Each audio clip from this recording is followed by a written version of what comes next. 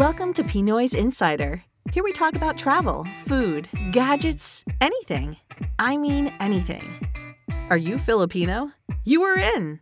Now, here's your host, Lawrence Malabanan. Welcome mga chong, this is Lawrence ng Pinoy's Insider. Tonight, kasama ulit natin si DJ Smile. Yes, DJ Smile eh. Nagbabalik yung kanyang, hi Smile. Hi. Yan. Hello. Babalik yung kanyang nakaraan bilang DJ. Yon! Oh my gosh. It was years ago. Years ago. Saan niya? Sa San Pablo, no? Oo. San Pablo. Yes. Anong station ulit? It's Love It Rhythms 94.3. Yeah. The radio should be. The radio should be. Oh my God, you know. Of course, sabi ko sa'yo, galing ako you dyan know sa... the tagline. Yes, galing ako dyan sa station na yan. Yes. I was 18 then. Isa ako doon sa naghahanap ng mga kanta doon eh. Ay, ang hirap. Nag-start ako. Hello pala sa lahat muna. Nag-start ako talaga ng I don't really know what to do. Mm-hmm. But then again, eventually, I was able to get a grip of kung papaano siya. Yeah. Yes. Kasi ngayon, unlike before, yung ngayon na situation sa radio station, you can just easily type in the name of the song and it'll just kind of come up. Yeah. Kami nun, we have to find ways to really find the songs. Yung CDs and then the tape for the commercials and then we're using MDs. MDs. Yung parang maliit din siya na disc, mini disc. Wow. Yes, may MDs pa kami kasi yun yung nakakapag-hold ng maraming memory. Oo. Wow. May MDs din kami nun. Yun parang nagpapagaan sa trabaho. Sa trabaho. Minsan. Wow. Ngayon, madali na eh, no? Mm-hmm. Sobrang dali na ngayon. Mm-hmm. Sisiw na. Ito nga, di ba? Itong podcast, mas pinadali.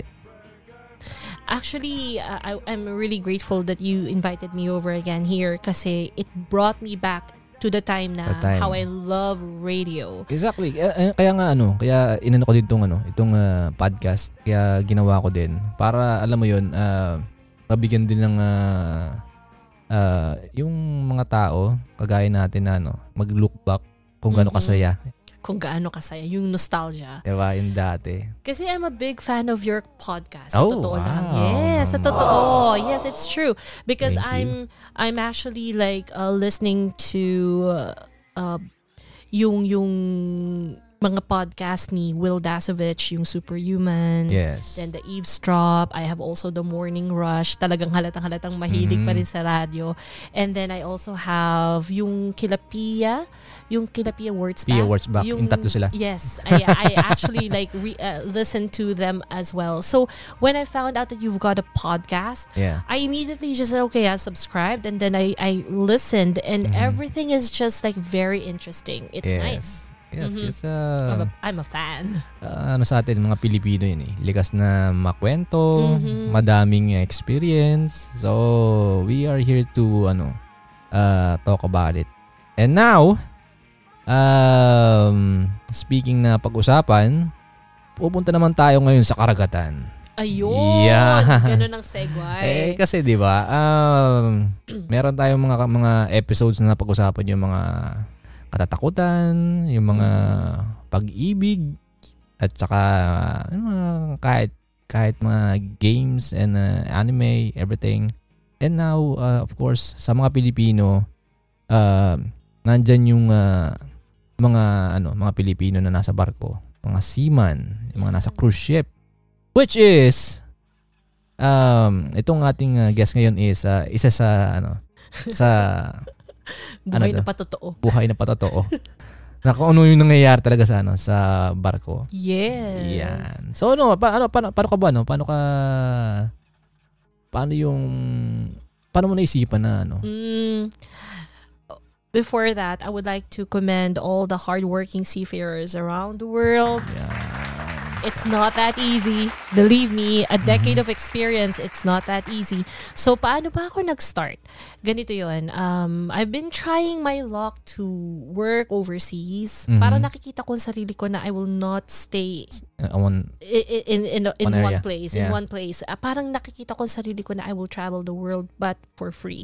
But how can I do that? I don't have the means to do so. So, there was one time yung nanay ko was reading a newspaper. Mm-hmm. And she saw that there was an opening for a teaching position. Like, not a teaching position, it's a youth counselor position actually. Pero hindi ko alam na sa barko pala yun. Okay. Yes, so it was like, okay. So she was just like telling me, oh, go try this kasi para atang international ang ano nito. So okay, I'll do that. The good thing about nanay, she doesn't put me in one box na dito ka lang. Dito ka So lang. she was the one that actually encouraged me to go and try your luck. Explore the world, kung ano man ang possibility. So I went there, armed with my not so good yet resume, pero alam mo yun, tibay lang ng loob at saka lakas ng mukha. Yes. So, punta ako doon ng haba ng pila.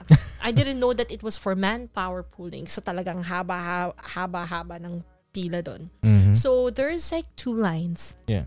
Na kapag ginanon, pag sa right side, it means to say that you can go past through the next phase of the interview. And if it's on the left, goodbye and thank you. So when I just like handed on my resume, ang inano ko lang is, okay, dumiretso na ako sa left kasi on my mind, nagtatanong ako sa mga kasama ko. Puro mga graduate ng Lasal, graduate ng Ateneo. Oh my goodness. Sabi ko, oh my God. Chance. Okay, and graduate ako ng Colegio de San Juan de Letran. Okay, sa may Kalamba. So, on my mind, I was like, okay, sa ano pa nga lang, sa name pa lang ng eskwelahan nila, pero medyo nakakatakot. Natatakot na ako. Yeah.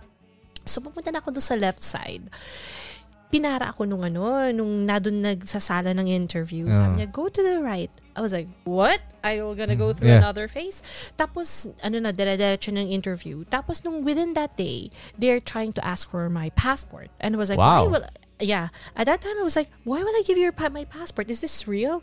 Ganun pa ako. And hindi, to think that I don't know that it's for a cruise ship. Yeah. Nung nadun ako sa loob, sabi ko, saan ba ang punta nito?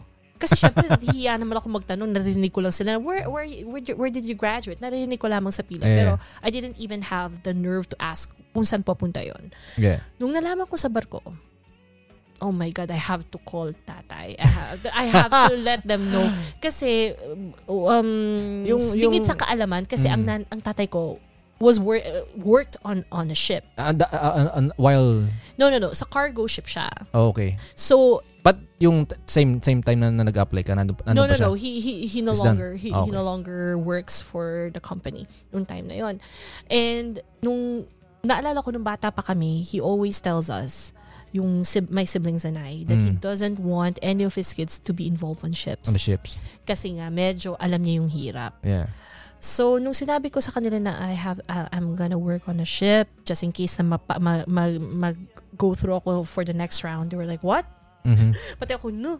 Kaya nung kinuha sa akin yung passport ko, parang nagdadalawang isip pa akong ibigay yung passport ko. Kasi sabi ko, ba't ko bibigay ito? Tapos nasabi pa sa akin, iti-text na lang po namin. Kasi sabi ko, ano to? Gogoyo ata ako ng mga to eh. And then, suffice it to say, chinek ko yung ng company. Oh, legit. Yeah. So, sabi ko, bakit nila lang ako iti-text? Yeah. Parang naguluhan ako sa way. Yeah. But then again, I didn't know that is actually their ways to have the candidates, yung possible candidates for the position. So, I was able to get the position. Ang nangyari niyan, that was the first time that they opened the position for Filipinos.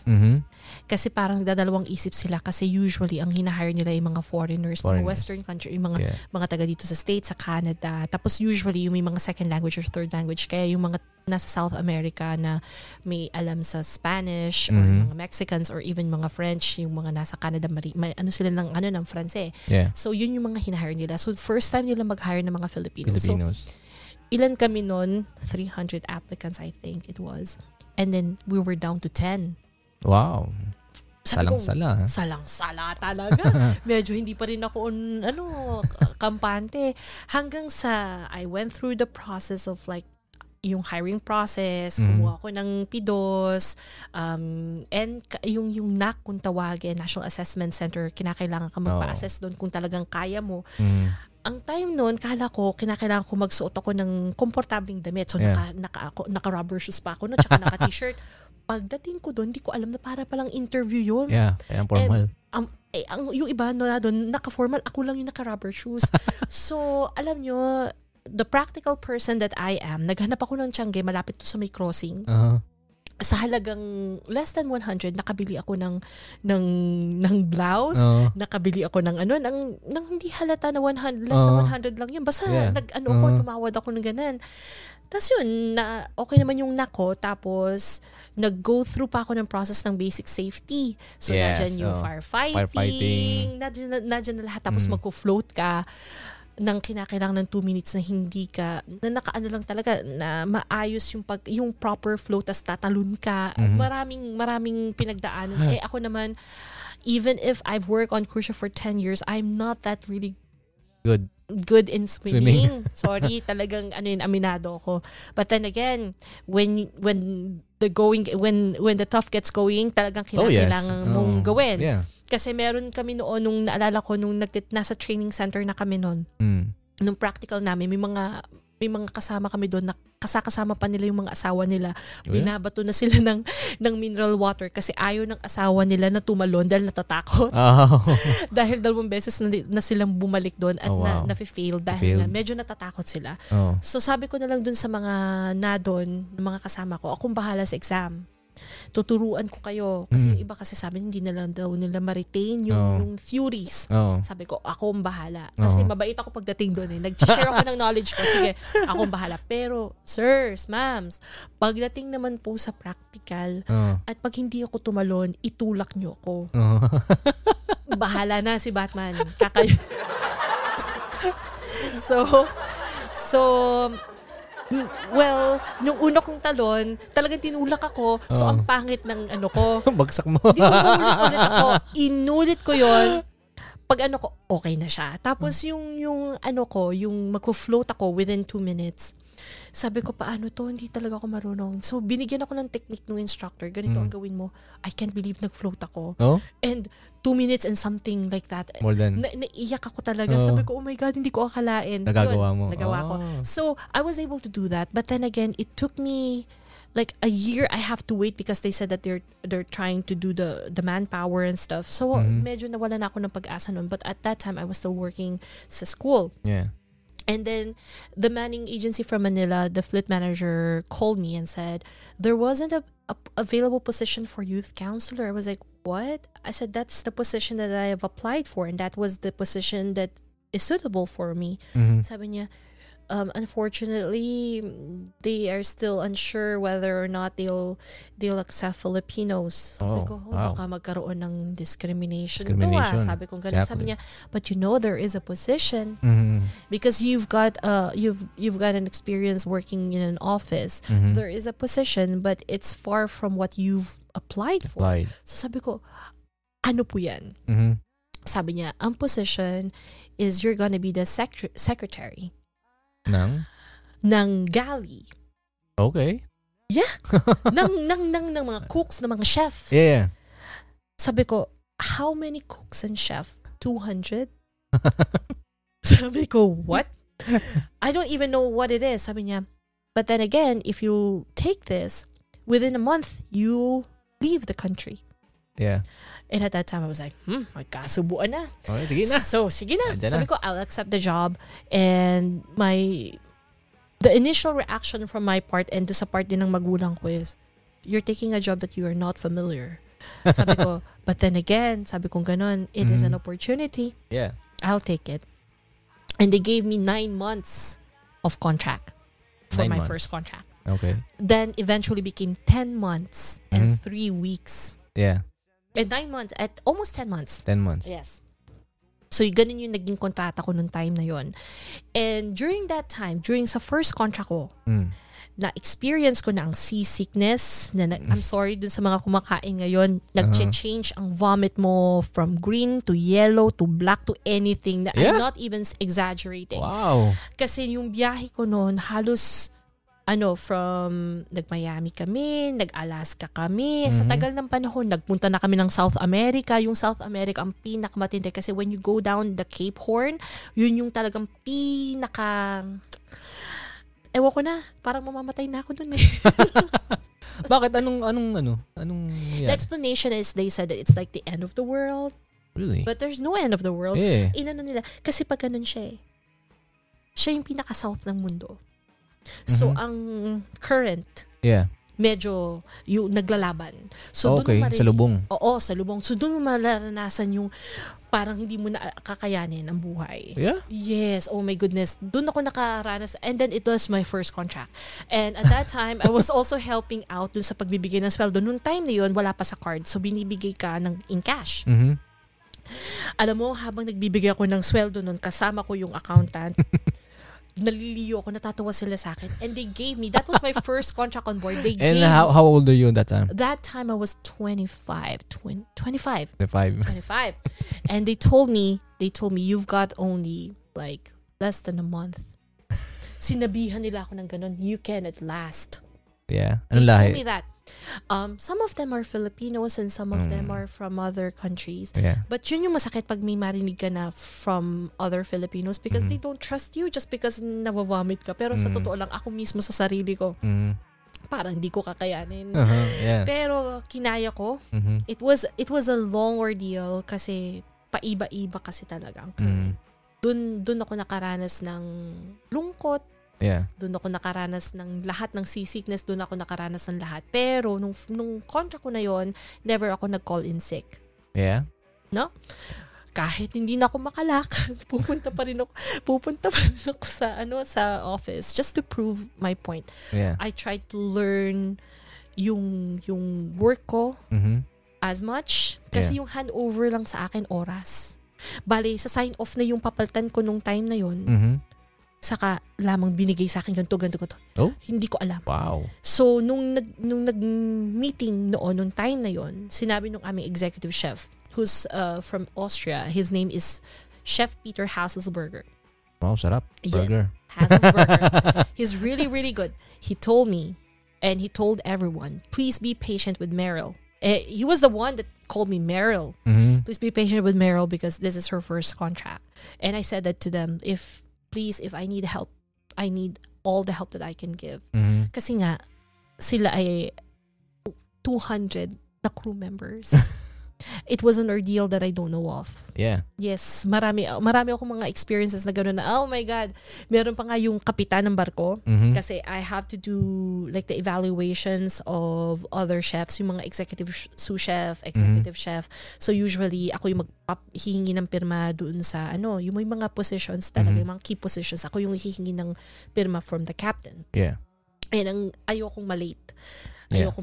So ang nangyari niyan, lagi kong kinukulit siya doon sa kanyang pirma hanggang sa nagalit na siya sa akin. Sabi niya sa akin, I will remember your name. I will remember your face.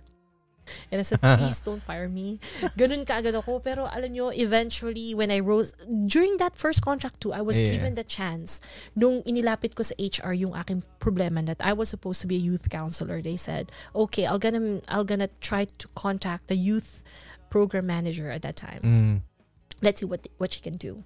So, they were able to contact the youth program manager. Youth program manager was able to contact Miami office, our main office. And they asked if I was qualified for the position, and they saw that my name was in there. What? Yes. But the thing about it is that they cannot give me an assignment yet. Oh, okay. So they said that, she can go to the kids club to observe. So I was able to observe how they do it. Yeah. So, kala ko, nag-sign off na ako, kala ko, next contract ko, youth counselor na ako. Ayun na, kasi nasa lineup na ako eh. So, yes, youth counselor na ako. Thankfully, I was given the chance na to experience still the position that I was qualified for during that first contract. So, I had the best of both worlds. Kahit na napakahirap, kinaya ko. Oh my goodness, my second contract. Oh. They told me that I have to sign up for the position as secretary again. Sabi ko, why? Kasi nabuntis daw yung dapat na sasampa. Oh. So I said, okay, I'll take it. And then during that first month, they told me I have to transfer another ship. So different naman. Oh, papalit ako ng barko kasi daw nag-roll out ako ng new menu. Yung dahil alam ko na daw yung kung paano, ita-transfer naman nila ako para ako yung mag-roll out. Sabi ko, okay, medyo naman ako na-appreciate nila na-appreciate yung work mo. Kaya lang talaga, biglang kinokontak na sila ng kinokontak na sila ng youth programs na they need me now. So they transferred me, and then doon din within that contract they put me on as youth counselor. Oh, nice. So I was able to, and the thing about it is that I choose someone na magre-relieve sa akin sa position ko as someone that really wanted to do it. Dati siyang sa parte ng restaurant. Tapos sabi niya, gusto ko mag-secretary kasi ayoko na pagod na ako. Oh, so siya okay. So siya yung aking and I actually, sabi niya sa akin, napanaginipan daw niya ako. Nalapitan ko daw siya na may sasabihin daw ako sa kanya. Kaya nung nakita niya ako, papalapit ako, sabi niya, was in my dream. You're gonna ask me something and I will say yes. So wow. hindi ko man sinasabi kung ano yung aking kasi siya yung nakikita ko may potential na pwede. Pumalit. So siya yun. And now she's no longer secretary. She is now like the group service coordinator, and she's able to find a husband who's a restaurant manager also. Nice. Ano din sa Pilipino yun Filipina siya. Filipina. Sa cruise ship. Sa cruise ship. Okay. Yun. So, nakuha ko yung position ko as youth counselor, tas naging youth counselor Nickelodeon, tapos naging youth program.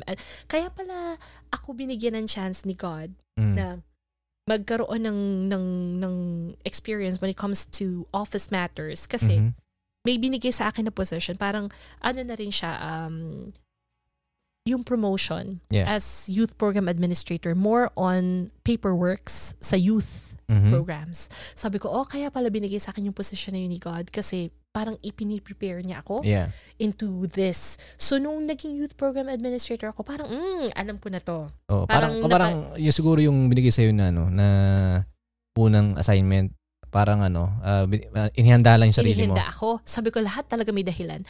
And from there, I rose up from the ranks, and then eventually I ended up yung aking journey sa cruise ship as youth program manager. Nice. Humbly. And the first Filipina to do so. Wow. Yes, sa amin. And then yung kapatid ko Sana all. Thank you. And then naalala ko, kilala mo man si Joseph, yung kapatid ko. Oh, yeah.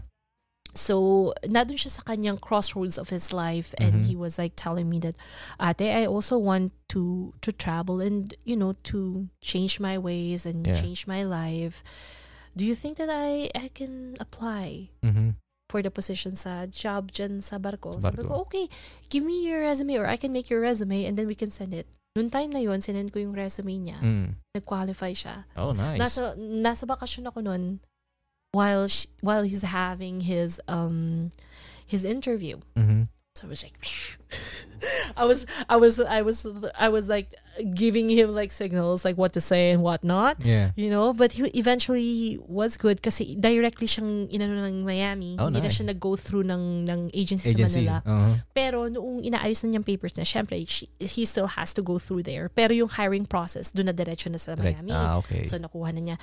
And by the grace of God, alam mo, nakuha niya din yung position ng the same position that I had, which is youth program manager. Oh, wow. So okay. there was a point. Same ship? Same company, different ships. Okay. And that same company gave us the chance na kami yung brother and sister na naging manager ng youth programs. Galing. Kaya natuwa din ako sa kanya kasi alam mo yun, yung kala niya na ganito lang yung alam niya, parang na-explore niya.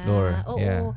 Kaya naman ako natuwa din dahil hindi lang ako yung naka-experience ng life on ships. On ship. Oo. Tapos yung si Alan, yung isa kong kapatid, ano naman siya, sa bar. Sa bar. Yeah, nakita ko yun. Oo. Marunong naman siya talaga kasi nag-work siya sa Starbucks before tsaka sa other hotels. Tapos, yun yung kanyang gusto din, yung sa bar. So, yun yung nag-qualify siya dun. And now, because of the pandemic and all, even if he can actually like go through an assignment again kasi nagsa-start ulit sila ng magpaalis. Yeah. Sabi niya, let's see first kasi meron siya ngayon parang i-open na business. Sino? Parang, si Alan. Oh yeah? Wow. Yeah, he's gonna open like a milk tea shop sa Pilipinas. Anong? Pwede pang i-plug ko. Yeah. Mag-open siya malapit doon sa Padre Pio. Oh, papunta that's doon. good. That's Yeah. good, right? Yeah. The name of, like, franchise owner siya ng OMG. OMG, parang oh my God. But it started from Alaminos, yung may-ari nun. Tapos, nakita ng kapatid ko yung potential na, syempre nasa beverage industry siya. So sabi niya, okay, itatry ko to. Kasi siya lang, tingin ko sa amin magkakapatid yung parang business savvy. Yeah. Mahilig siyang mag-open siya ng Paris, mag-open siya ng ganito. Nice. Kaya basta itatry niya. Yeah. So, at least, Parang in some part is parang nakuha niya sa si nanay. kinanay. Yeah. Oo, siya yung sabi niya, sige, itatry ko. So, hindi pa rin nawawala sa isip niya na mag-abroad at magsasakay ng barko. Pero at least, alam mo, at least ngayon, magiging busy siya ulit. Ganon. Pero yun yung ma-share ko din na somehow, yung personally, sa cruise ship, kala mo lang parang andali nakuha nila yun na. No, hindi. Hindi. Ang hirap. Kasi especially sa amin, sa ating mga Pilipino, siguro, yung discrimination. Oh, yes. I have an experience before. Nung nasa youth programs ako, they were asking for the manager because they're asking for an age bumping. Kasi gusto nila yung both na kanilang anak ay magkasama sa isang age group, which is like totally no for me. Yeah. So they were looking for me. They were looking for the manager. So I was like, yes, good morning, blah, blah, blah. She was looking me from head to toe to head, everything. And I was like, yes, I'm the manager. And she was like, no, you're not. Wow. So on my mind, I was like, okay, keep cool, And eventually, she said that I'm going to sue the company, blah blah blah. I'm going to sue you, blah blah blah blah. And I just said, okay, it's all right. Like you have the right to do so, but we also have a battery of lawyers to answer all your questions. I'm just doing my job. So she was like, okay. Eventually, nag-give in na rin siya and nag-enjoy yung mga bata. Kasi ang sabi ko lang sa kanila, sa klase ba nila, sa school, magkasama ba sila? Hindi. Exactly. Parang ganito rin yun. Ang kaibahan nito, makikita pa rin sila sa isang door lang naman yung nila. Yeah. Yung para lang, alam mo yun, ewan ko, there are ways like that. And also, yung struggles din ng seafarers, ang tingin nila is kumikita ng malaki. Dahil ganito. I must admit na maganda rin yung ng sa barko kasi libre ka ng libre ka ng kwarto, libre ka ng pagkain. Bahala ka, meron pa mga crew, may mga crew parties pa kami na libre lahat. Meron din, basta maraming mga perks. Pero ang privilege niyan, kasi kami, we don't have any off. We work 7 days. Wow. We work 7 days. So tayo dito sa States, but we have kahit saang lugar, sometimes we really need even a day or two to recharge. There, you don't have any right to do so. So kung gusto mo, kung ayaw mo lumabas at gusto mo na lang tumulog dahil off mo, itulog mo na lang yan. Kasi kailangan mo yan dahil may trabaho ka. Kasi para sa kaalaman ng iba, ang contract kasi ng seafarers, you are contracted to work for at least 10 hours a day. So, kinakailangan ganun. Ngayon, swerte mo kapag mabait ang boss mo that will give you just less than that. Yeah. Pero kung medyo, alam mo yun, medyo ngarag at kailangan, especially kung high season, there's no way that you could do that. Yeah. So, ako noon, naalala ko, pag kulang kami at hindi nakakasampa yung iba naming mga expected na joiners, nagpapa-order na lang ako ng food. Kasi okay, you've got only like 15 minutes or you've got only 30 minutes of break because of this, because of that. Grabe. Ang hirap. So, patibayan yan. Nag-start ako, kabina kung tawagin sa atin, mga roommates, di ba? Flatmates kung tawagin. Doon ang tawag namin cabin mates. Wow. Diba? Social. Pero ang ganda ng aming room. Maliit lang siya. Kasyang-kasya ka lang talaga. Kasyang-kasya lang ako sa laki kong to. Una kong kontrata, sabi ko, wow, ang laki ng barko. Yun pala yung pinakamaliit na barko namin. Pero nalakihan na ako noon. Naalala ko, pag first step foot ko, sabi ko, naku, nakakamiss ang Pilipinas. Pag tingin ko, puro Pilipino na doon. So eventually, nung nandun ako sa aking kabina, kung tawagin, wala ka doon na say kung gusto mo sa taas o sa baba.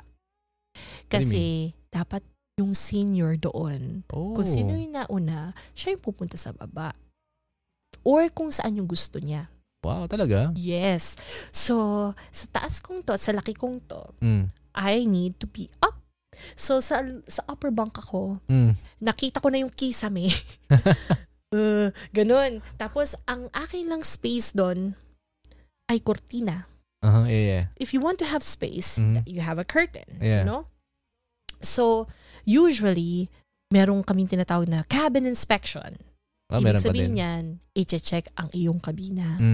So, yung mga madudumi sa kabina, pag cabin inspection, makikita mo, speak and span, napakalinis, hindi mo alam. Pero alam mo sa kabina, ito lang sikreto to. At marami makaka-relate na mga seafarers na nakikinig ngayon. Ang gagaling ng mga Pilipino na magluto. Magluto sa loob ng kabina. Oh?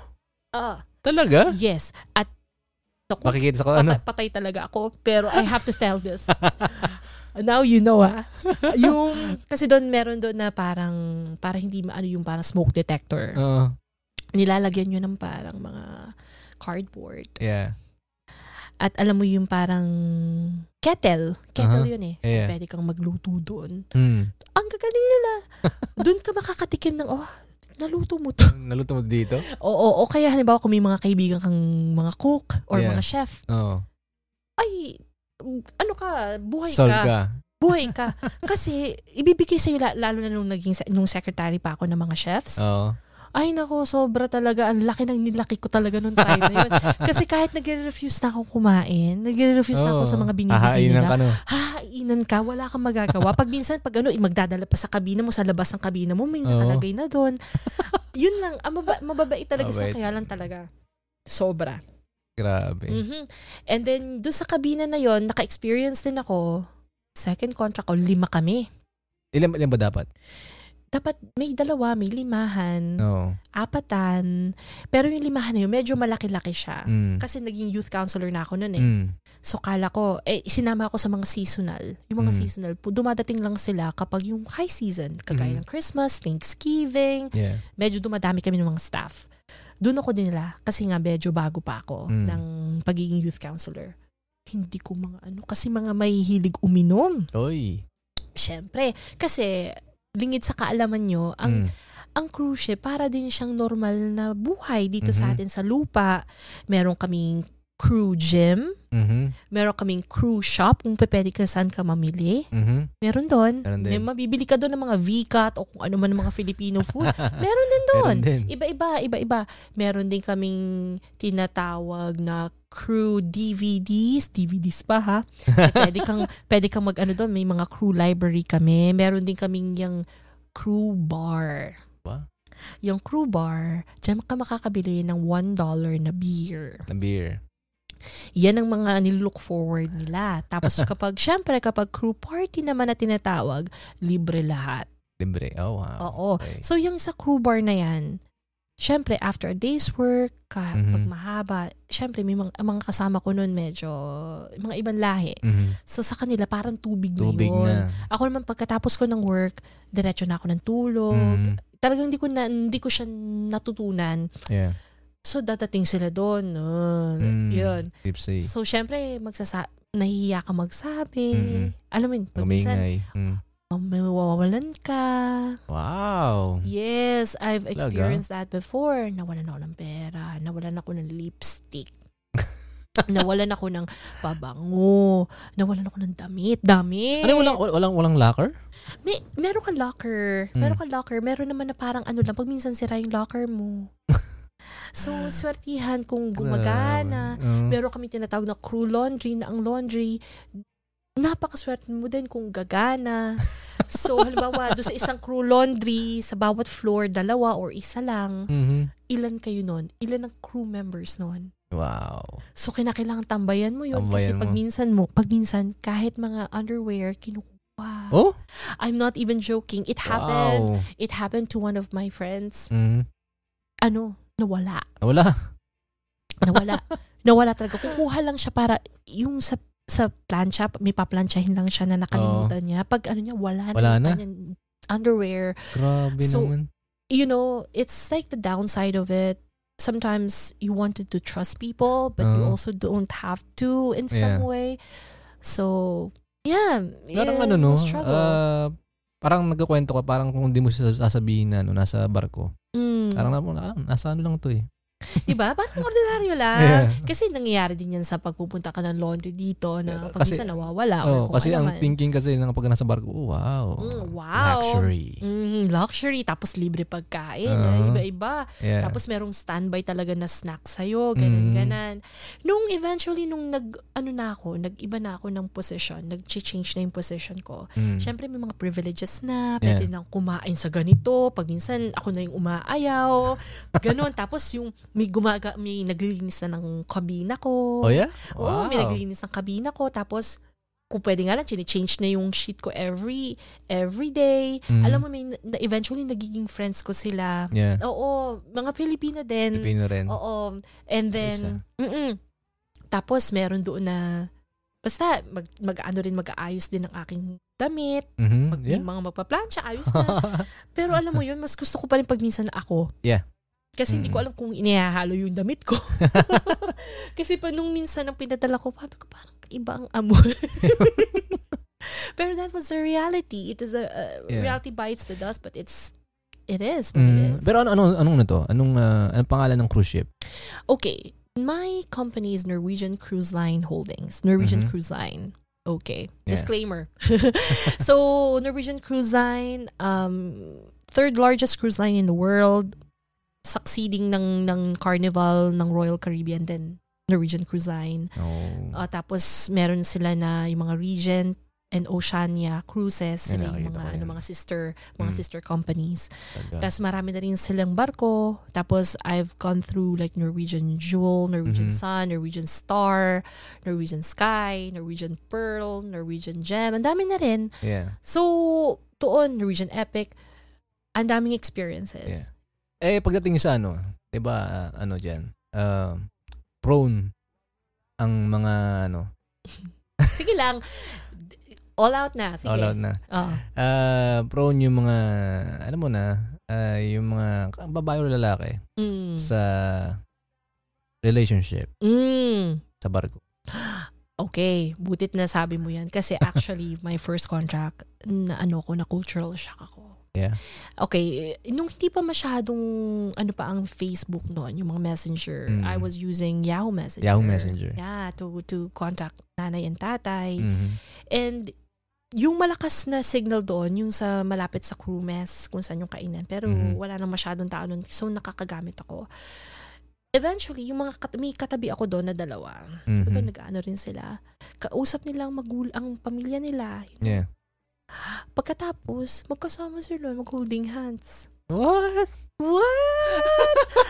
Magkatabi sila. Yes! Grabe. Yung magkasaliwaan na, nag-uusap sila na, bebe, ganun, nag-uusap sa asawa ng lalaki, asawa ng babae. Tapos na, sabi ko sa nanay at tatay ko, holy moly cow, tama ba itong nakikita ko? Magka-holding hands pa sila. Gago! Tapos, nagkikis sila sa cheeks. Sabi ko, okay. That was my first, experience like seeing that. Makakita ng ganun. Tapos, sa akin na lang yung experience ko. Lahi. Ha? Lahi. Oh my God, Filipino. Yeah. So, experience ko naman sa sarili ko, there was this one officer. Yeah. That tried to like me. Yeah. Yan, okay. diba? Siyempre, pag minsan naman mahaba din ang buhok ko. Nung time yun, siyempre, baguhan pa ako sa barko.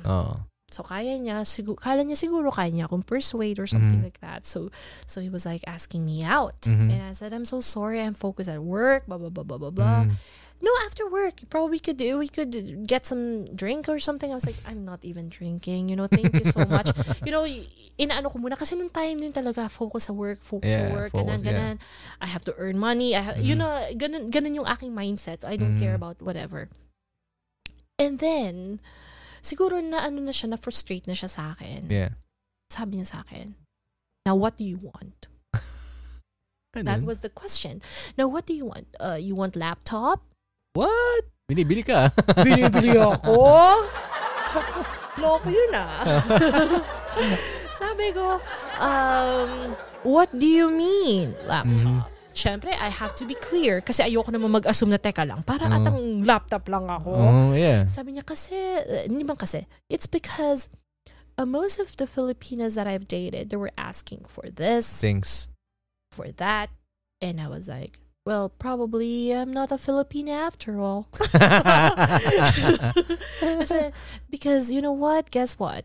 I can buy my own. Yeah. I can even buy 2 of it if I want to. So thank you. Ganon ang sampal. Nakakita siya ng Oo, kakaiba. hanggang sa nung nakita niya ako, nahiya na siya makipag-usap sa akin. And then eventually, he became like in a relationship with a Romanian. Okay. So, okay. Pero pag nakikita pa rin niya ako noon sa bawat barko na sinasampahan namin, medyo nahihiya na siya sa akin. Pero lagi ko naman sinasabi sa kanya, pero ibang lahi to ibang lahi to, putito. Puti. Sabi ko lang sa kanya, it's okay. You don't have to worry about it. Yeah. You know, we're good. But people think that way.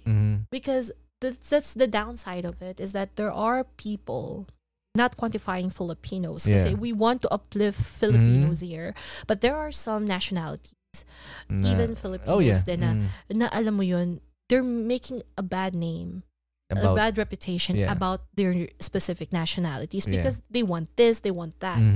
You know, I mean, I understand probably where they're coming from. Yan ang diskarte nila sa buhay. Ano ba magagawa natin? May isa doon na nasa housekeeping, pinatulan niya ang staff captain. Wow. Which is like second in command after the master or the captain. Is the staff captain. Yeah. And why? Why not? Kasi siya yung naglilinis ng kabina ng staff captain. I see. Diba? But that's how she operates. You know? That's how, malay mo nga, na-in-love nga siya. You never know, right? So, I mean, walang problema ganun kung mga relation as long as wala ka namang naiwan sa Pilipinas. Correct. Yun yung pinakamahirap. Not just in the Philippines, but yung paano yung may mga... Kaya ako siguro, hindi ako nag-date or nagkaroon ng boyfriend sa cruise ship. Sa cruise. It's because... And hindi ako sa nagmamalinis or nagaano, but hindi talaga ako dahil nakita ko from my friends how they are hurting, how they were hurting upon finding out that this guy that they're staying with are with another person back home. Yeah. You know, it's fine if pareho kayo na walang sabit, if you guys are on a clean slate, why not? Because that's love. Yep. You know, you cannot choose whoever knocks on your door. But mahirap yung alam mo naman sa sarili mo. Ito pala meron ako. Yung kapitan. Kapitan to sa isang barko namin. So that week we have her kid, his kid, inside the Splash Academy or our kids club. Yeah. So we're taking good care of the kid. You know, blah blah blah blah blah. Yeah. After a month, he visited me and said that, oh, my daughter is coming again. I said, the one that was here before. No, the other one. Oh, okay. So sabi ko, baka pangalawang anak. Ano? Kaya lang, noong nagsa-sign up sila, ibang babae naman. Kaya sabi ko, si Kapitan ha. Kapit na kapit. May second ship. It's true. It's the reality of it. Yeah. So, yan. Yung mga sinasabi mo, mga relationship na narinig nyo, somehow, there are bases, there are truth in that, but there are some din naman na matitino. Kaya nga sabi ko nga, I mean, kahit saan naman makikita kahit yun. saan. Oo naman. Kasi kaya lang naman na nabibigyan ng kulay kasi malayo. Yes. Ang tingin ko pa din kasi, as long as you hold on to your values, you will never go wrong. Yeah. At tama yung sinabi mo, kahit saan, kahit ikaw pa ay sa lupa, sa dagat ka man, o sa ere. Yeah. Mangyayari yan. Oo naman. Oo. Kasi ang tukso ay tukso. Yeah. I don't know if I am being a sexist here or something. Itong sa akin, ang lalaki, eto, we're going through that relationship topic kasi. Yeah. Ang dapat na laging, hindi man lagi, but majority of which, ang dapat na sisisihin dyan dapat ay yung babae na alam na meron ng kinakasama yung lalaki. Kasi bakit po pa siya nilalandi? Alam mo naman pala. Yeah. Kasi lalaki is born, like guys are born polygamous. I always say that. Yeah. You know, people will say that women too, because they tend to actually attract they can easily Men. be attracted to men. Yeah, but we shut up sometimes, you know, like we just like okay, adore or something like that. Pero kapag ang babae yung alam mo yun, sila yung nagbibigay ng sila yun, there's nothing much that we could do about it. Majority. Pero hindi man all the time. Kasi meron naman talaga na medyo, alam mo yun, sinasadya na. Pero kung titingnan mo, dun sa mga observation na nakita ko sa barko, this is through experience, not through experience kasi hindi ko man siya na-experience. Pero through observation of those friends that I've made on ships. They struggled because they know firsthand, they know the first time that they were with this guy, that this guy is already married or with someone or has a fiancé. But eventually they still go for it because they think that eventually he's just going to, you know, mess up with the girl back home. It's true. I don't know if you'll agree on it. I'm not being sexist or something, but I think I respect that kasi nga I'll never parang sa barko yun eh. So yun yung ano mo. We're talking about your experience. Yes, yung nakita ko na gano'n, na nagsa-struggle talaga sila. And some of them will live ships pregnant and don't even know what to do because they don't know when they're gonna see again that guy. Oh yeah, but and that guy doesn't want to be involved. That sucks. Yeah. And ito naman, pagdating sa trabaho sa barko, ano yung pinakamahirap sa tingin mo? Para sa akin, pinakamahirap at dapat nabibigyan ng pagkakataon na maka-earn ng money, yung mga nasa utility galley. So sila yung mga bus boys, sila yung mga dishwashers, sila yung mga nag-ano ng mga garbage. Kasi kahit pa mga blue collar jobs sila, they're earning only like during that time $600 a month. Wow. Yeah.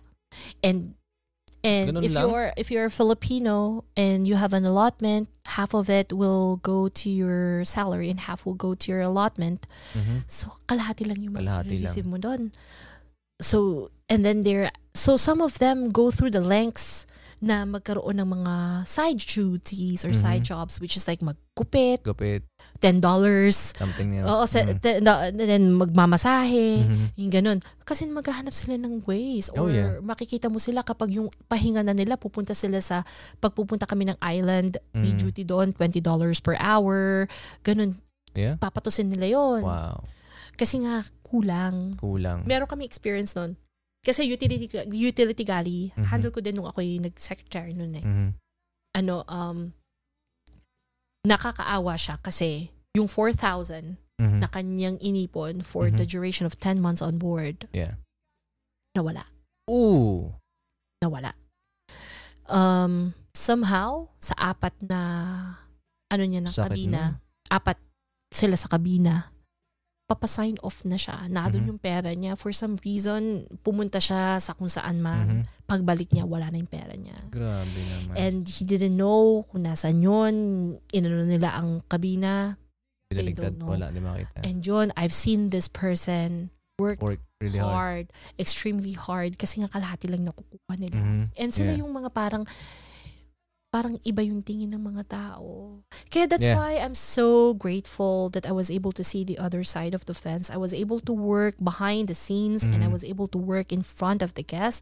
Yung behind the scenes, doon ko ma-appreciate yung mga nag-work sa service industry. Yung eventually yung mga nado na hindi nakikita ng iba na hindi tago.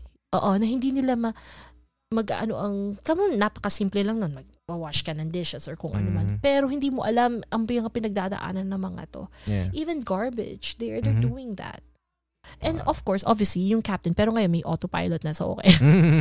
So okay lang, pero... Okay, go over here. Yes, di ba? Tapos may mga iba silang officers na nagawa na nun. Pero from my end talaga, I think that yung mga nasa utility galley. Kailangan mo dagdagan. Yes. Noong time na yon, nung nag-secretary ako ng galley, nung time na yon, ang ginawa ko, sabi sa akin ng boss ko, ni Chef Peter, write down the names of those that are in the company for 5 to 7 years, ganun, or more, and then we will promote them, mass promotion. Nice. Kasi yung struggles, nakikita niya din. So most of them were promoted. Nice. Oo, grabe din. At kala nila laki ng sweldo ng mga chefs sa barko. Pwera na lang kung if you're chef or not, if you're executive sous chef or executive chef, malaki talaga yun. Malaki talaga. Pero yung kapag ikaw lang ay assistant cook or cook, ay hindi. Talo rin. Pero yung utility galley, saludo ako sa kanila. Tapos sila pa yung parang medyo may amoy pag minsan kasi syempre yung kanilang work. Yeah. And then people inside the elevator will say nasty things about. So nung na ako nasa youth programs na ako, syempre mga kasama ko mga puti, no? Oh. So they were like, Yeah. I was like, can you just please hold it? Just please, because they're working so hard. Yeah. I think that I've made an effort as well to let them know that they're working hard. But not everyone though. Lahat ng mga nakasama ko sa youth programs, they're lovely. I've learned a lot from them. Yeah. Learned a lot. That's nakailang barko ka those 10 years? Hala, ang dami. 10 ata.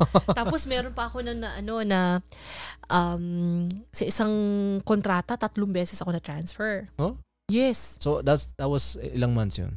6 months. Within 6 months. 6 months? I got transferred 3 times. So, nadun ako ibinaba ako sa Naples, nagpunta ako ng Sweden, tapos ibinaba. And ang pinaka, ko sa akin, yung kontrata na yun, napaka-special niya sa akin kasi I don't think that I've told this story before, but my dad's ship sank before. Oh, wow. Sa Scotland. Yeah.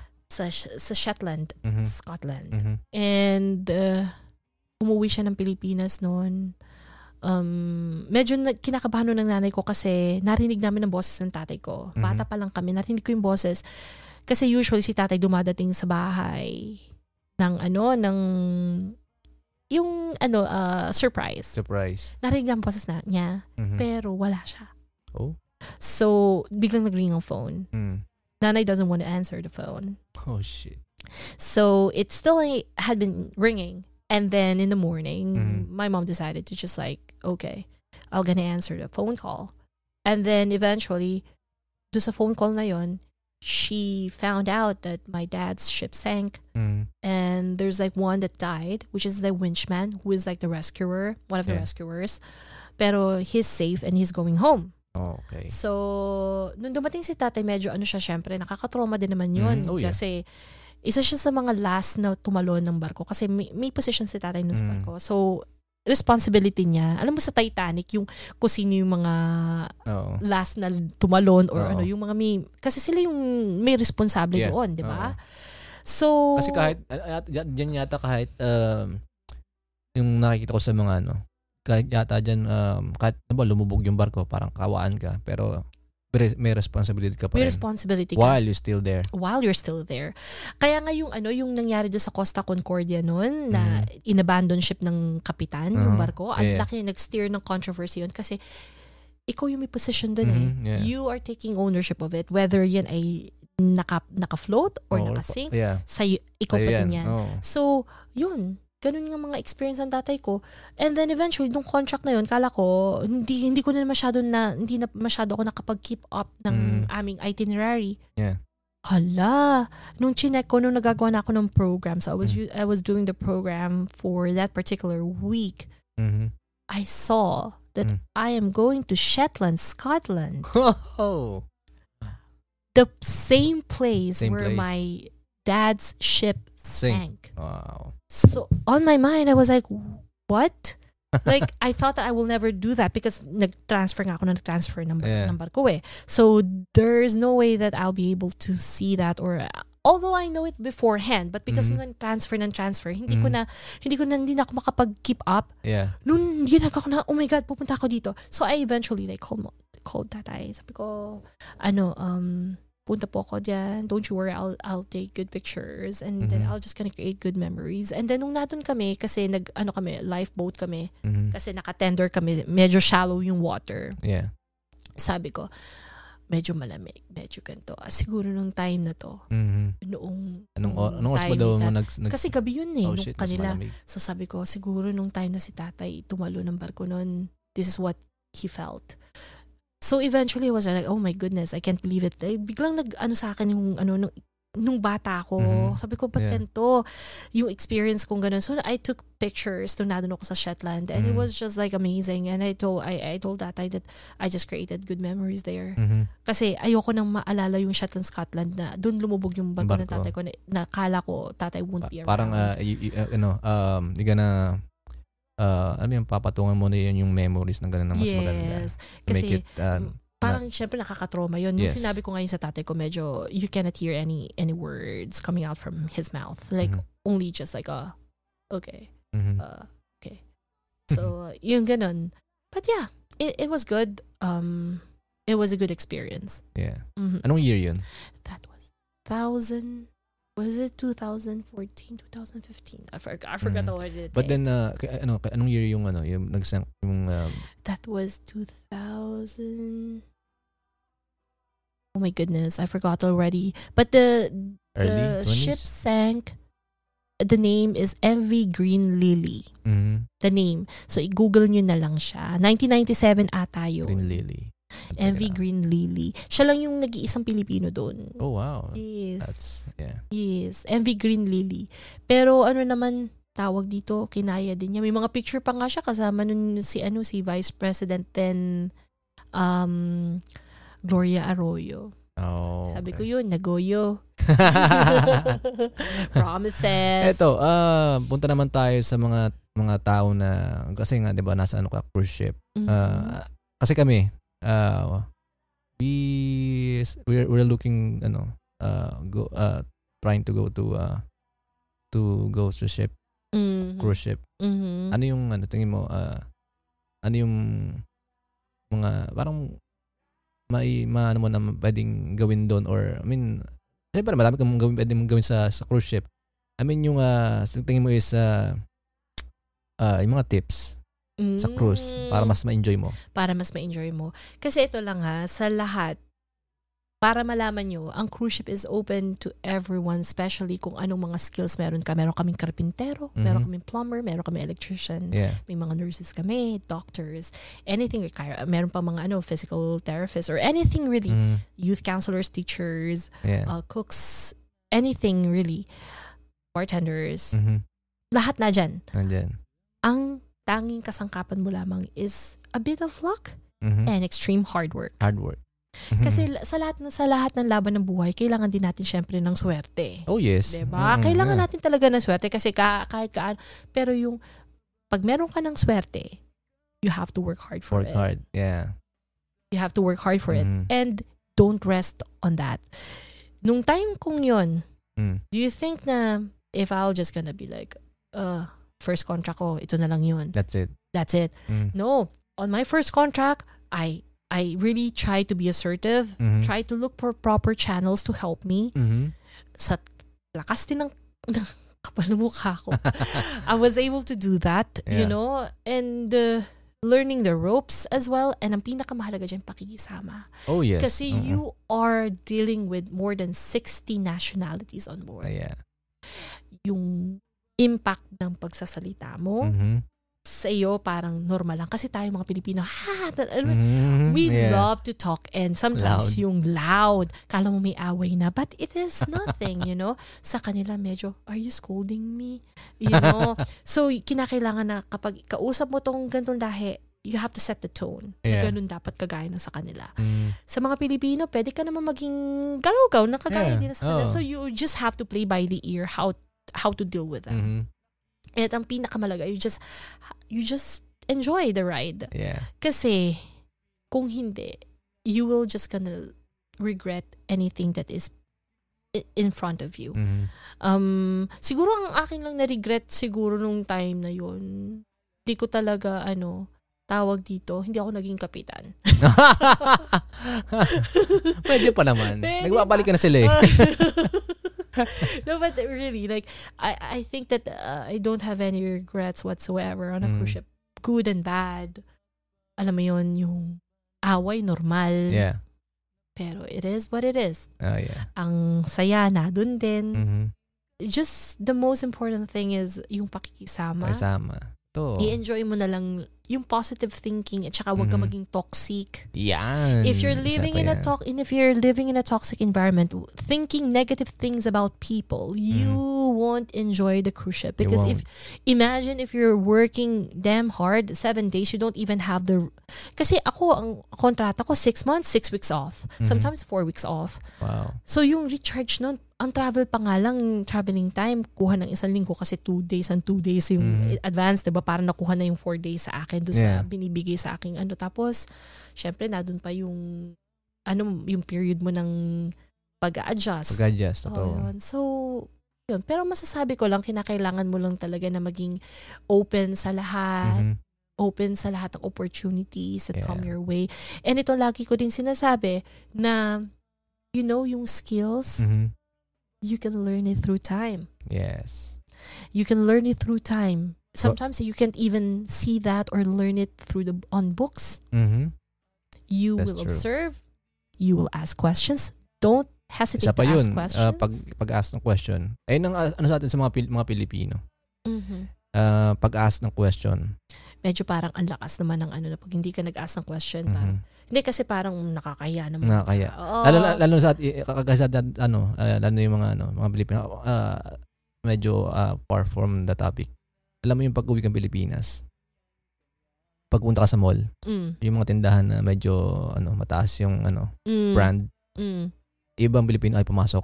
Oo nga, medyo na sila, diba? Diba? Oo. Kaya sabi ko, kaya tinong pasok tayo. Bakit ba? Of course. Ganun lang. Diretso lang. Yeah. Alam mo, don't hesitate to ask questions. Don't be shy on things. Kasi, at the end of the day, pare-pareho pa rin tayong mga tao. We're earning our own keep. As long as you're earning your keep through yung positive thinking at saka yung wala kang inagrabyadong tao. You're good. Oo. Basta may opportunity sa inyo, mag-browse kayo ng internet na kung may mga opening sa cruise ship, tingnan nyo, tingin nyo na meron kayong pag-asa, go for it. Ako nun, sinasabi ko sa inyo, ako mismo na dapat I have to, yung tingin ko sa sarili, kaya ko to. Pero nung narinig ko sila, mga taga-Lasal at Ateneo, I was really heartbroken. I knew that, nagbus pa ako papunta ng Manila. Alam mo yun, nakatayo pa ako nung time na yun. So sabi ko, ito, talo na ako, diba? Yeah. Kung yun ang laging mindset mo, you will never go places. You know, you have to take risks. Oh, yes. You have to take risk. Yep. So, just take the risk. Apply ng apply. Pag lagi ka nasa comfort zone. Oo, apply lang ng apply. Sabi nga, there's no growth in the comfort zone. Wow. Alam mo, sa sobra lang, nakaka-proud ka talaga, Lawrence. Grabe siya. Diba? Oo. Yung sa mga tao na gusto mamasyal through cruise ship. Cruise ship. Ano ba yung kagaya namin, 'di ba? Gusto naming mag-cruise, going somewhere. Ano ba yung tingin mo is yung bang yung parang mas ma-enjoy namin yung yung magandang puntahan. Oo, hindi, siyempre kung nasa cruise ka, may pupuntahan ka. Yung on the cruise itself. Sa experience ko din, pinakamaganda yung parte ng Mediterranean. Yeah. Yes, kasi ang iyong home port ay Barcelona.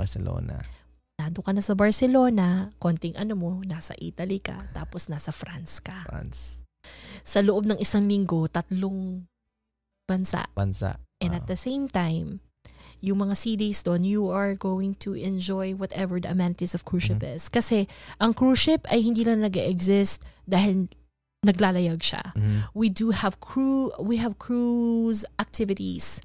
So yung sa cruise activities, meron silang mga naka-line up na activities for the passengers, for the guests. Yeah. So, and then may mga world-class entertainment din kami na nagpe-perform from Vegas. Okay. So, hindi ka talaga mawawalan ng Yeah. yung kung gusto mo makapanood ka ng mga aerialist dyan, okay Meron. din. Tapos, meron din mga restaurant doon, iba-ibang mga menus or genre, okay din. Pero, meron din mga free.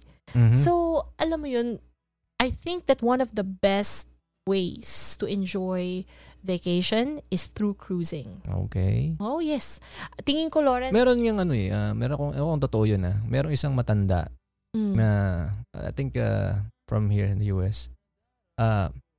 merong parang nag-cook siya, yung binabayad niya sa sa facility. It's like if you bring it sa sa cruise, it's pretty much the same. So she just go sa cruising. At saka ka dun, may mag-aayos na sa'yo ng beddings mo. Tapos pagkain mo, kasama, inclusive na dun. Yeah. Alam mo, actually, dun sa aming biyahe ng Alaska, which are usually graveyard, kung tawagin namin graveyard cruise, kasi puro mga matatanda. Oh. Yung aming... Graveyard. I'm sorry. That's how we call it. It's bad, but yeah. Somehow, dun sa... we call it graveyard cruise. Makikita mo dun, puro puti, in the sea of white. Makikita mo talaga na puro puti, mapuputi ang buhok nila. So, they need extra help that they can do. Yeah. Nagko-cruise sila talaga. And somehow, meron doon na iniintay na lang ng mamotoy. Oh? Uy, naku, may mga story ang ganyan. Talaga? Because of yung mga tawag di insurance, pinapag-cruise na mag-isa. Yes. I'm not even joking. Talagang totoo. Experience ako sa cruise ship na may nalunod, bata na namatay. Paano nakastay ba yung or what? Kasi yung storya naman ng yung batang namatay o nalunod dun sa cruise ship. I don't want to say it, baka maano ko dito ng sa isang barko na nadun ako, someone yelled, help, doon sa pool. Kalapit lang namin yung pool. Patikad ako. I was running for my life because I was like, okay, it's a kid. So when I went there, I asked, what's wrong? And then I saw that they were struggling to get the child out of the pool. Yeah. And then they're trying to asking any medical personnel or practitioner that could help us. Yeah. Kasi hindi pa dumadating yung help from our yung mga nurses namin, mga doctors. So they did the necessary thing, first aid to really revive the victim. And then some a yellow thing came out from her mouth. Yeah. Then so we were like they sent her over to the medical center. And then kami kasi may mga kasamang bata, yung magulang at saka teenager. So tinawag nila ako if I could help them out to look after the child. Sabi ko, alam niyo naman na hindi kami pumupunta sa rooms kasi doon kami mismo sa facility. Ayaw naming maano kami. Pero ang tanging makakatulong lang sa amin ito, yung mismong hotel director or captain will tell me, or staff captain will tell me that it's fine if someone can come over to look after the kid. That's the only time that I'll say yes. Yeah. Because I don't want to put someone at risk. And I was the only one that went there. I didn't have any staff that will go with me. Oh. So I took everything, kung ano mangyari. Ako lang yun. It was my decision. Kasi pinakita naman nila. So, this is what happens. Yung magkapatid na dun sa hot tub, kasama yung nanay, first-time cruisers. Cruisers out of New York, going to Port Canaveral kami, Florida. Yeah. May sea day, tapos Port Canaveral. So, anong nangyari, yung first day nila, second day nila, sea day, so nandun sila sa hot tub, ganyan. Nagpaalam yung dalawa if they can go to the pool. So, nakala nung siguro ng magulang, yung pool is mababaw lang for kids, you know? No, they went to the adult pool. Oh, shoot. So, both of them struggled. They said that they were asking for help, but no one paid attention because during that time, it was spring break. Oh, okay. So when you have high season, you won't even know if the kid or if a person is actually really asked for help, because some of them are Yeah. They were just probably joking, or no one actually paid attention because there's too many kids there or too many adults there but supervised. So nakita na lang na ganun, lifeless siya. Wow. Lifeless, and then she's gone. Grabe naman. Wala talagang nagano. Wala. She's gone. Wala na. Tapos, medyo, pa nga, sabi nung kapatid na lalaki, nung natutulala siya, she's going to survive, right? Sabi sa akin. So, on my mind, ako yung first-hand experience na, ano ba itong sasabihin ko dito para pakalmahin ko to? Yeah. So, I played a game. Like, how old? The child is 8. Wow. And the one that died is, I think, 10? Is it 10? Older. Yeah. May mga ganang storya talaga. Grabe, Doon. no? Tapos meron din naman na mag-asawa, nag-celebrate ng kanilang anniversary. Oh. Lumabas sila ng Nassau sa Bahamas. Mhm. Sabi nung asawa, punta sila sa kabina nila, sa kanilang stateroom. Yeah. Lalabas muna ako. Parang kanyang isusurprise yung wife niya kasi bibigyan niya ng parang ring. Kasi nga, celebration ng kanilang anniversary. Yeah. Only to find out when he comes back that the wife is gone. Oh. We have those moments. We have those. And then meron naman, alam mo yun, may mga positive and negative things about cruise ship. These are just like some of those na hindi na alam ng tao kasi ang nakikita nila is the facade that, it's good. You know, everything is, but they don't know, like, may mga tumatalon, crew members. May tumatalon na, no? May mga crew members na tumatalon. Mismo sa Punta Chaboco ba yun sa Chile? Talaga? Sa malamig na waters. While cruising. Wow. Wild, di ba? Wild ang Grabe. ginagawang yun. Kasi siguro baka naanon sila kung anong problema yun. Then meron ding mga guests na nag-aaway, wala ka na maririnig. Ganon, makikita mo na lang sa camera kasi may camera naman, makikita nila tumalon. No, it's true. And there's nothing, some of them are rescued, some of them are not. Yeah.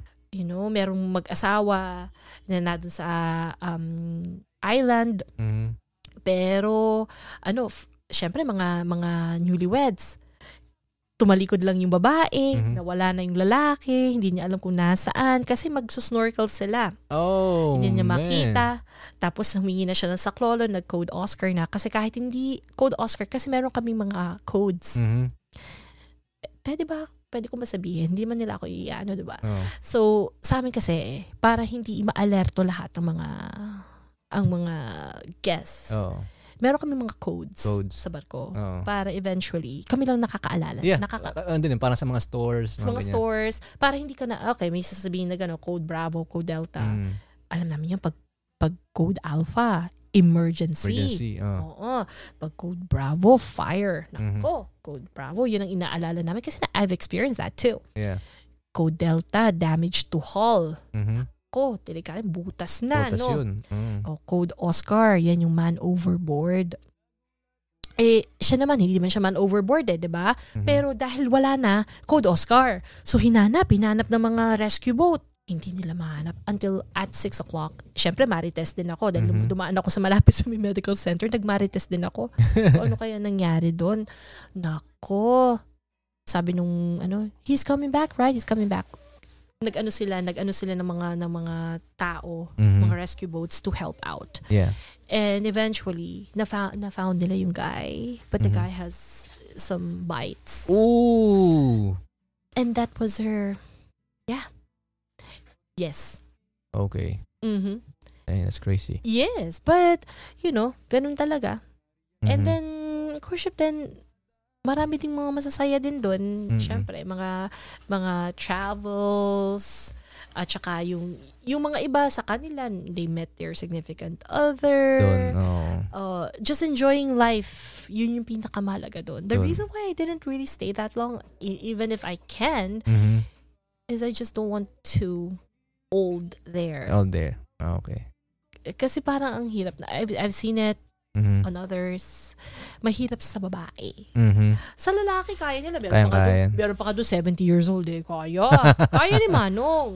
But for girls, it's not really advisable. Okay. It's not really advisable for them to... obviously, there's like 60 plus na meron pa rin ng mga babae. Meron pa naman. Pero, I don't know. From my end, I'm not really a big fan of like yung 10 years ko. Tumanda ka doon, Oo. Yung 10 years ko doon, okay na yun. Okay na yun. Sulit na. Yeah, pwede na. Sulit na ako. At saka I could say that I've made it and I really enjoyed it. And wala naman ako na-agrebyadong tao. Marami akong, ayun, alam mo yun? Yeah. So, sa'yo ng nadala mo ako sa cruise ship. Ala Titanic, diba? Galing ng galing ng usapan natin yun. Imagine mo na lang si Claire na si Rose. Yeah. Pero wag naman lulubog. Wag lulubog. Wag naman lulubog. Yeah. Ang haba rin ng usapan natin yun, ha? Ilang oras yan? Ilang oras yan. Wow! Dinala mo ako sa cruise ship. Yan. Hopefully, it actually opened up a whole new world for everyone who's listening right now. Like, just how amazing and how somehow it's like changing the dynamics of how cruise ship is. Yeah. Nagkaroon tayo ng idea sa how the yung mga Pilipino works, how they work on the ship, and hindi lang yung knowing na seaman laloko yan. Seaman laloko yan. Yung mga ganon, yung mga stereotype. So yun, may iba pang tayong natutunan, and salamat kay Smile. Thank you sa pagbibigay also ng for the invite. Ng kanyang insight about cruise. And yun, thank you, Smile. You're very welcome. I hope you enjoy the podcast. Yun. Sobra. Next time ulit pag tayo. Kwentuhan ulit tayo dito. Yun. Salamat. Thank you. Anytime. Hanggang sa muli. Hanggang sa susunod na episode.